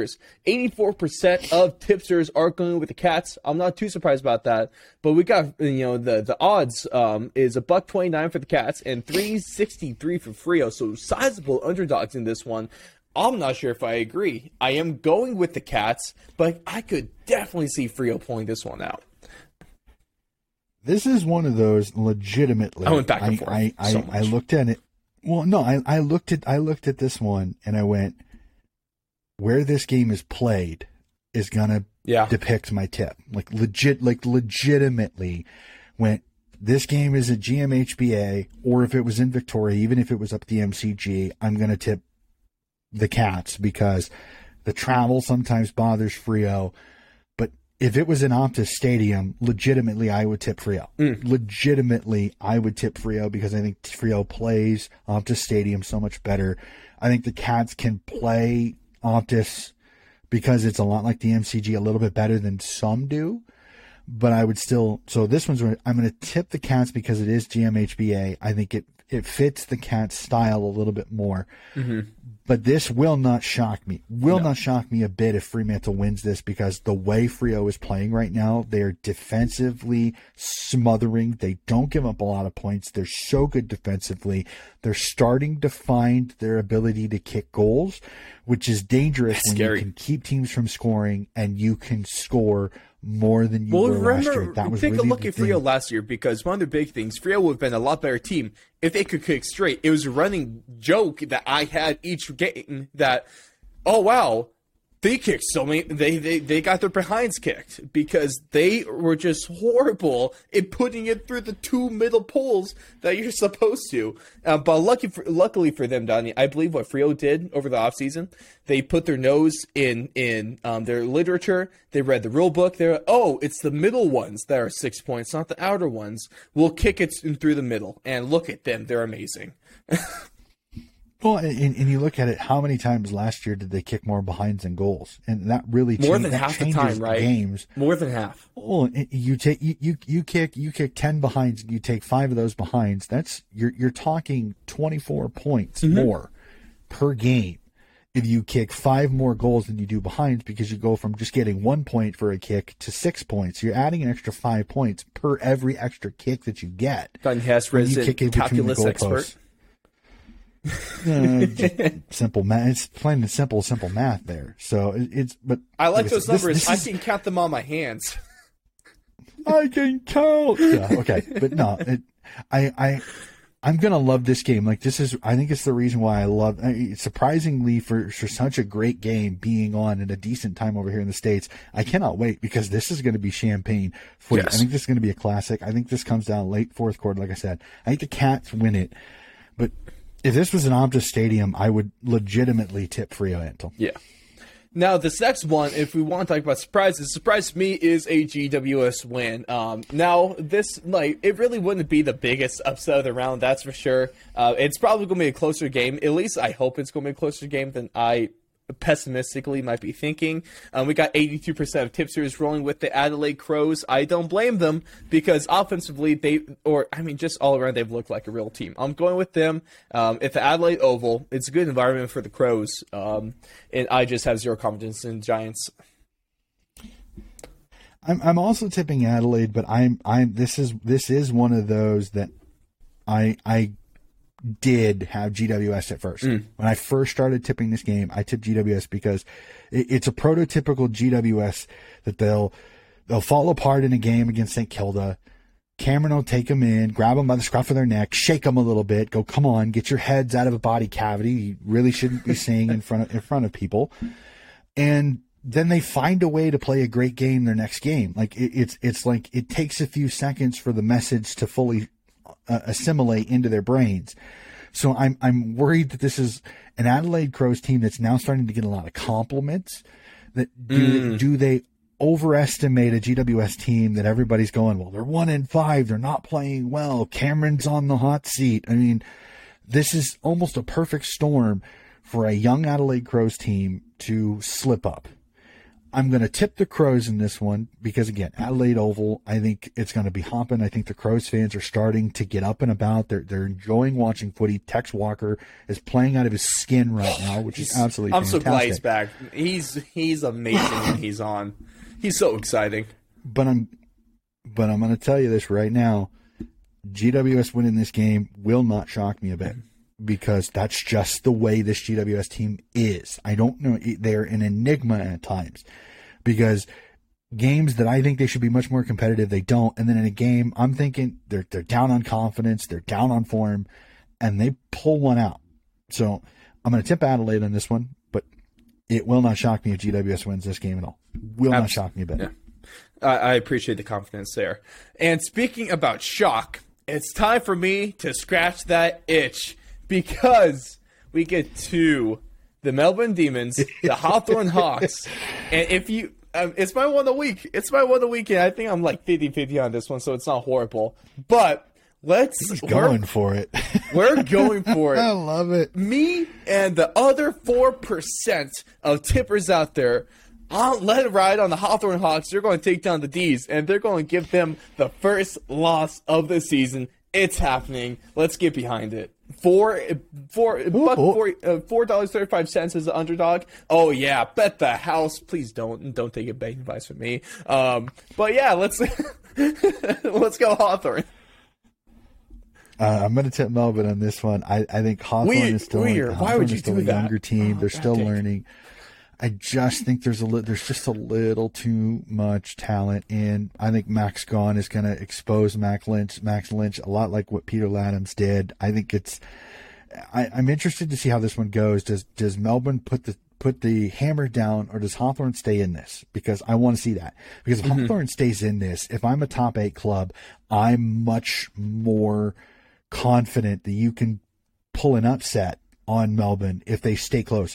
If they pump Hawthorn by 80, then I'm a little worried because now they're starting to play better teams. And if they pump them and beat them by 80 or 85, then I'm a little concerned. If they beat them by 15, less than 3 goals, if I'm a top 8 side, I'm going, okay, come on, Demons. I think we can beat you now because there's a weakness that I don't think a lot of people expected. Now, Kazi Pickett's out. You got some of the injury. You got some of the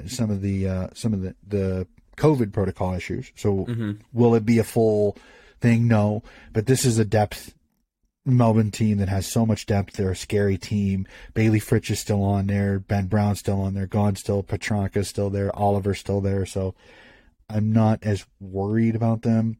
But again, I kind of look at it is that is this going to show a little bit more of a vulnerability to better teams, or is this going to show that Melbourne is they're just getting into second gear and they've still got third, fourth, and fifth gears still to come? This is going to be a perception, changer of either team on the line on this one, no matter what happens. So I'm super excited for that one. And now we get a stretch of 4 games where I really feel like there's only one answer to who we're going to tip there, Donnie. Are you reading my mind as well?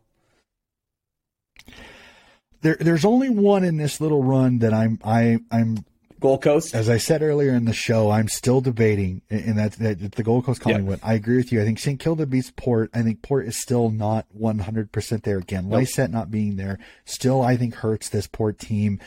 I think Aliir has shown better. I think his matchup with the King, with Ben King here, I think is a much more favorable, or is it Max? I can never remember which one's on which. I'm sorry. The King brother that's on the St. Kilda Saints is playing out of his skin right now. Can Aliir shut him down? And then can their young defense keep a Higgins and keep this really quick forward line in check. Carleton should easily beat North Melbourne as long as they show up normal. Again, how does the pit net injury affect it? Because Goldstein's still there, Giroud's still there. So will Carleton have to start defensively to kind of counteract the loss of the bounce of the ruck contest? And I think the Western Bulldogs, yes, they're without English. Yes, they're without.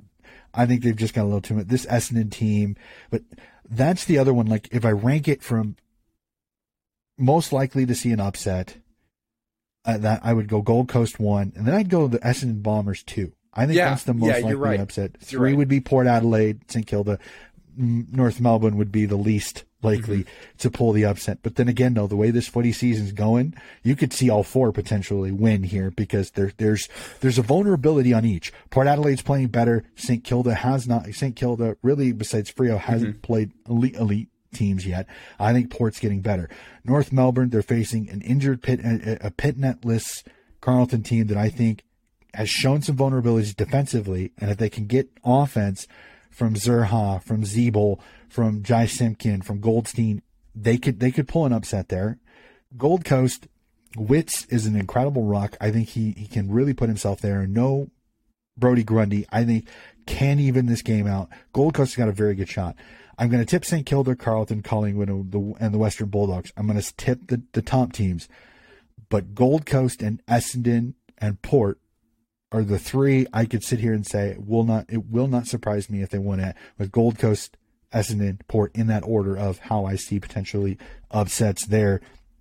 And the last one is the hardest one of the round. Is a coin toss for most people, horrible. And that is Sydney Brisbane. Well, it's a coin toss on the odds as well. Right now, if you're one of the tipsters, it's 52% to the Swans, and then obviously 48% to the Brisbane Lions. Dude, this is a tough one. Like, I'm going with Sydney because I've been riding with them on the season, so I'm just going to default to them. But man, if they're anything that we've seen from the last, if they play like they did the first half against Hawthorn, they're probably in for a rough night. If they play like they did the first quarter against North, it might be in for a rough night because Brisbane scores so fast. So it'd be hard to catch up if they need to. I don't know if you could get behind by like 3-4 goals against this Brisbane team right now. And be able to come back. And that is a great point. That I think the stumbles in the first half of games against Hawthorn and against North Melbourne, I think has got a lot of Swans fans, and has even got some pundits tipping Brisbane because of that. I don't blame them. I normally am always I'm the eternal pessimist when it comes to my tipping. I hate tipping for Sydney. I tend to kind of play the double-edged sword. I tend to tip for Brisbane because then I can cheer for Sydney, because if they lose, I get the tip right. If they win, I get my team win. It's like me and fantasy football. It's kind of the having the cake and eating it too. I'm tipping Sydney because here's how I look at it. Here's how I look at it like this. Sydney defensively is still pretty good. Yes, you lose Paddy McCartan, but I think you've still got some backups that are coming that are going to be fine. It isn't the tall forward line I think a lot of people think it is. After McAdams and after Danaher, it's a lot of shorter players. It's the mid-sized Zach Bailey's, the small forward Charlie Cameron. So it's not a hugely tall forward line like some people are making it out. So I think if you bring in Sam Reid and you have Tommy McCartan will take Danaher, Sam Reid will most likely take Mistay, Cunningham will take Charlie Cameron. I think you've got a good enough defensive ability to be able to shut Brisbane down. The issue I see for Sydney may be, how does Peter Laddams handle Oscar McInerney? Because McInerney is a big body that tends to be physical. Laddams is a little more skilled ruckman, and he's faced rather younger ruckmen the previous 2 weeks and has dominated because he's facing guys that are not nearly as skilled as him, Max Lynch and then the young guy from the West Coast Eagles. Is his confidence up that he's going to go into this McInerney matchup and be able to perform as well as he has over the previous 2 weeks? If he does, I think Laddams gets around the field a lot better than McInerney. That's going to give him an advantage. And if they can win the taps, Callum Mills is playing well. Most likely you may see Josh Kennedy come in. You've still got the Warner. You've still got Blakey. You've still got McInerney. You've still got Rowbottom, a very young midfield. And Callum Mills can play a tagging role on Lachie Neale. And if you can take Lachie Neale out a little bit, you can kind of weaken Brisbane's midfield. So I'm interested to see. And then defensively, who takes Buddy Franklin? Does Harris Andrews? Because if Harris Andrews takes him, that takes away your intercept marker because they have to be touch tight on Buddy because Buddy is such a dangerous. And you've still got Isaac Heaney, potentially Papley coming in. Benny Ronk's playing better. And so there's a lot of matchup problems I potentially see. And again, I think I'm going to tip Sydney in this. I just think there's enough matchup wins for Sydney. Okay. They can win this. And being at the SCG. If this was at the GABA, I'd lean a lot more towards the Lions. I think the Lions play. Yeah. I think there is a home field advantage in this situation because Sydney does play the SCG very, very well, and it is a different ground than the GABA. So I'm going to tip Sydney on this one. I'm going to buck my trend. Normally, I tend to tip a team like a Brisbane over Sydney because just kind of the trends as I see. I think Sydney's playing really, really well. So I'm going to tip Sydney on this one. Yeah, but this one scares me as a Sydney supporter. Oh, if I was to say this is a very good Brisbane team. Yeah. But I look at it this potentially could be the other team with Fremantle in the talks around Melbourne as those flag contenders potentially. I mean, depending on what pundit you talk, there's some pundits that Melbourne's got this in the bag because the Western Bulldogs are not playing. I'm not buying it. And Sydney's vulnerable. I'm not buying it. Fremantle's vulnerable. Brisbane's vulnerable. But I agree with what some is that Melbourne hasn't played the cream of the crop yet, so they haven't really been tested as much this year as they did last year. Teams have kind of figured it out. They're going to have a year to look at it up. Sydney's a young team. They're a year older, and they played Melbourne last year in a championship within 2 goals. So they're there and a year more experienced. I think Brisbane has tons of talent with Eric Hipwood still coming back. And I think Fremantle, if they're defensively structured, play as well as they do, they can match up and shut down enough of Melbourne's abilities. I think they're in it. I don't think Melbourne's as invincible as we kind of looked at. So that's why I'm looking at this Hawthorn game going, will we see vulnerabilities? Will we see a normal, non-Superman-ish Melbourne performance? Or do we see them absolutely destroy them? So this is such a fun round of footy because this games, could really tell this could really tell us who is what, because Geelong beats Fremantle. Geelong's right back in the talk of flag contender. Fremantle because if they beat beat Fremantle, that's a top two side, a Fremantle team that's playing really well. And Hawthorn we can kind of prove see so they could become a pure, legitimate, more than legitimate team. They could become a Hawthorn. Donnie, the Hawthorn Hawks can become flag contenders depending on results from this game. Oh, I completely agree. Important. Hawthorn could stamp themselves into the finals that sounds if they so win weird this coming game. from my mouth. Hawthorn flag contenders should not be in the same sentence unless there is a isn't in the middle of there. But it's 2022. Apparently, anything happens in the AFL now, so it's impossible. It's impossible, truly. No, that's what makes it fun. That's crazy. Imagine if North Melbourne beats Carlton. That's a bad look for Carlton right there. St. Kilda can keep rolling, or Port Adelaide might be able to get back in it. And I really do think, like your point there, the winner of Sydney Brisbane puts himself at the second best contender for the flag, to Melbourne, assuming Melbourne handle business against the Hawks. Well, and the other thing you think about it too is that there's one opponent that they've both played, and that's the Geelong Cats. Sydney beat the Cats again at the SCG, and Brisbane lost to the Cats at GMHBA. So it's very fascinating. Again, if you kind of look at matchups, Sydney beat a team that they're playing against. So it's very fascinating. Again, so each and every game has a storyline that if it happens a certain way could change how we look at this, change how we look at the season. I mean, if you're right and Hawthorn knocks off Melbourne, all hell breaks loose, because then I think that's why I need to be right, Donnie. I'm being serious, because even though they are missing Keziah Pickett and Luke Jackson, is that vulnerability shows, and every team is going to dissect it and try to do what Hawthorne does. I mean, Sam Mitchell, he learned from one of the best in Clarko. So if he does it, every team's going to dissect that tape to within an inch of its life to see how they do it, how they did it.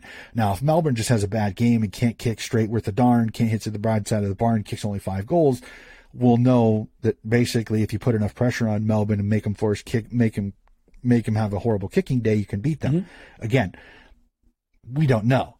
But then you look at it as who wins the Geelong Fremantle game and who wins the Sydney Brisbane game, because it could not only change the ladder, but it could change the discussion on who's that second best team on the ladder. If Geelong smashes Fremantle, Geelong's got a plausible excuse to say that they're right there.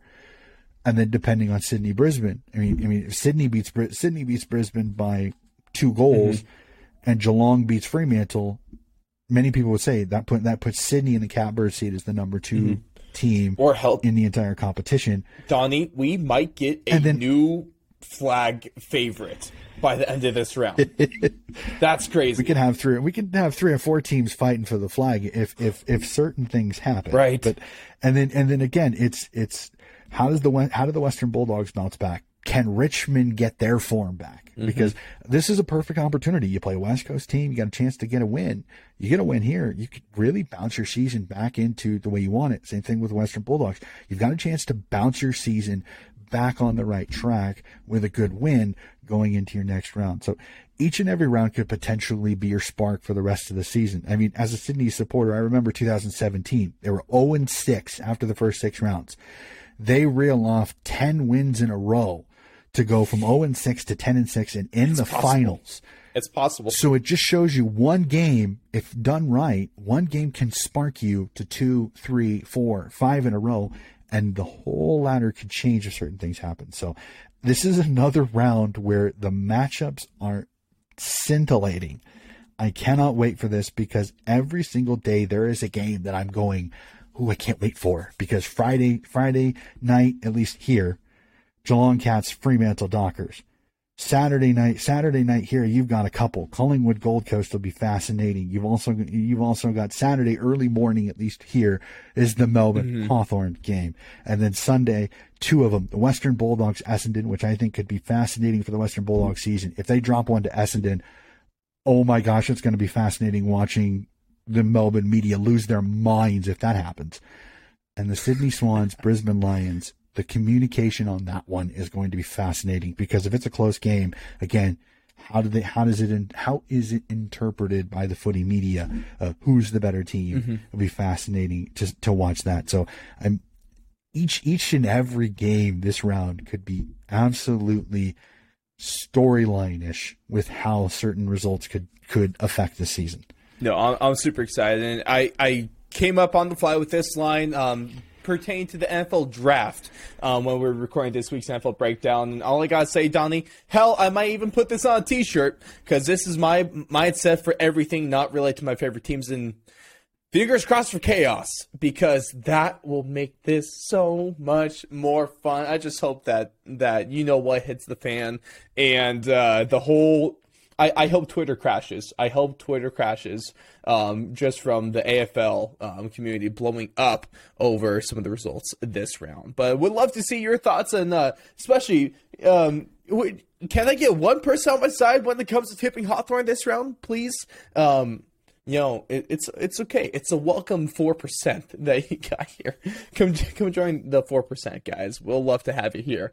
But that's just about gonna do it for us on live and on this recording here. And I do truly appreciate everyone that tuned in, whether you caught us on the live streams on YouTube and Twitch, whether you caught us on YouTube, whether you caught us on Rumble, Spotify, Apple Podcasts, streamed the audio from our website at thefourthandlong.com.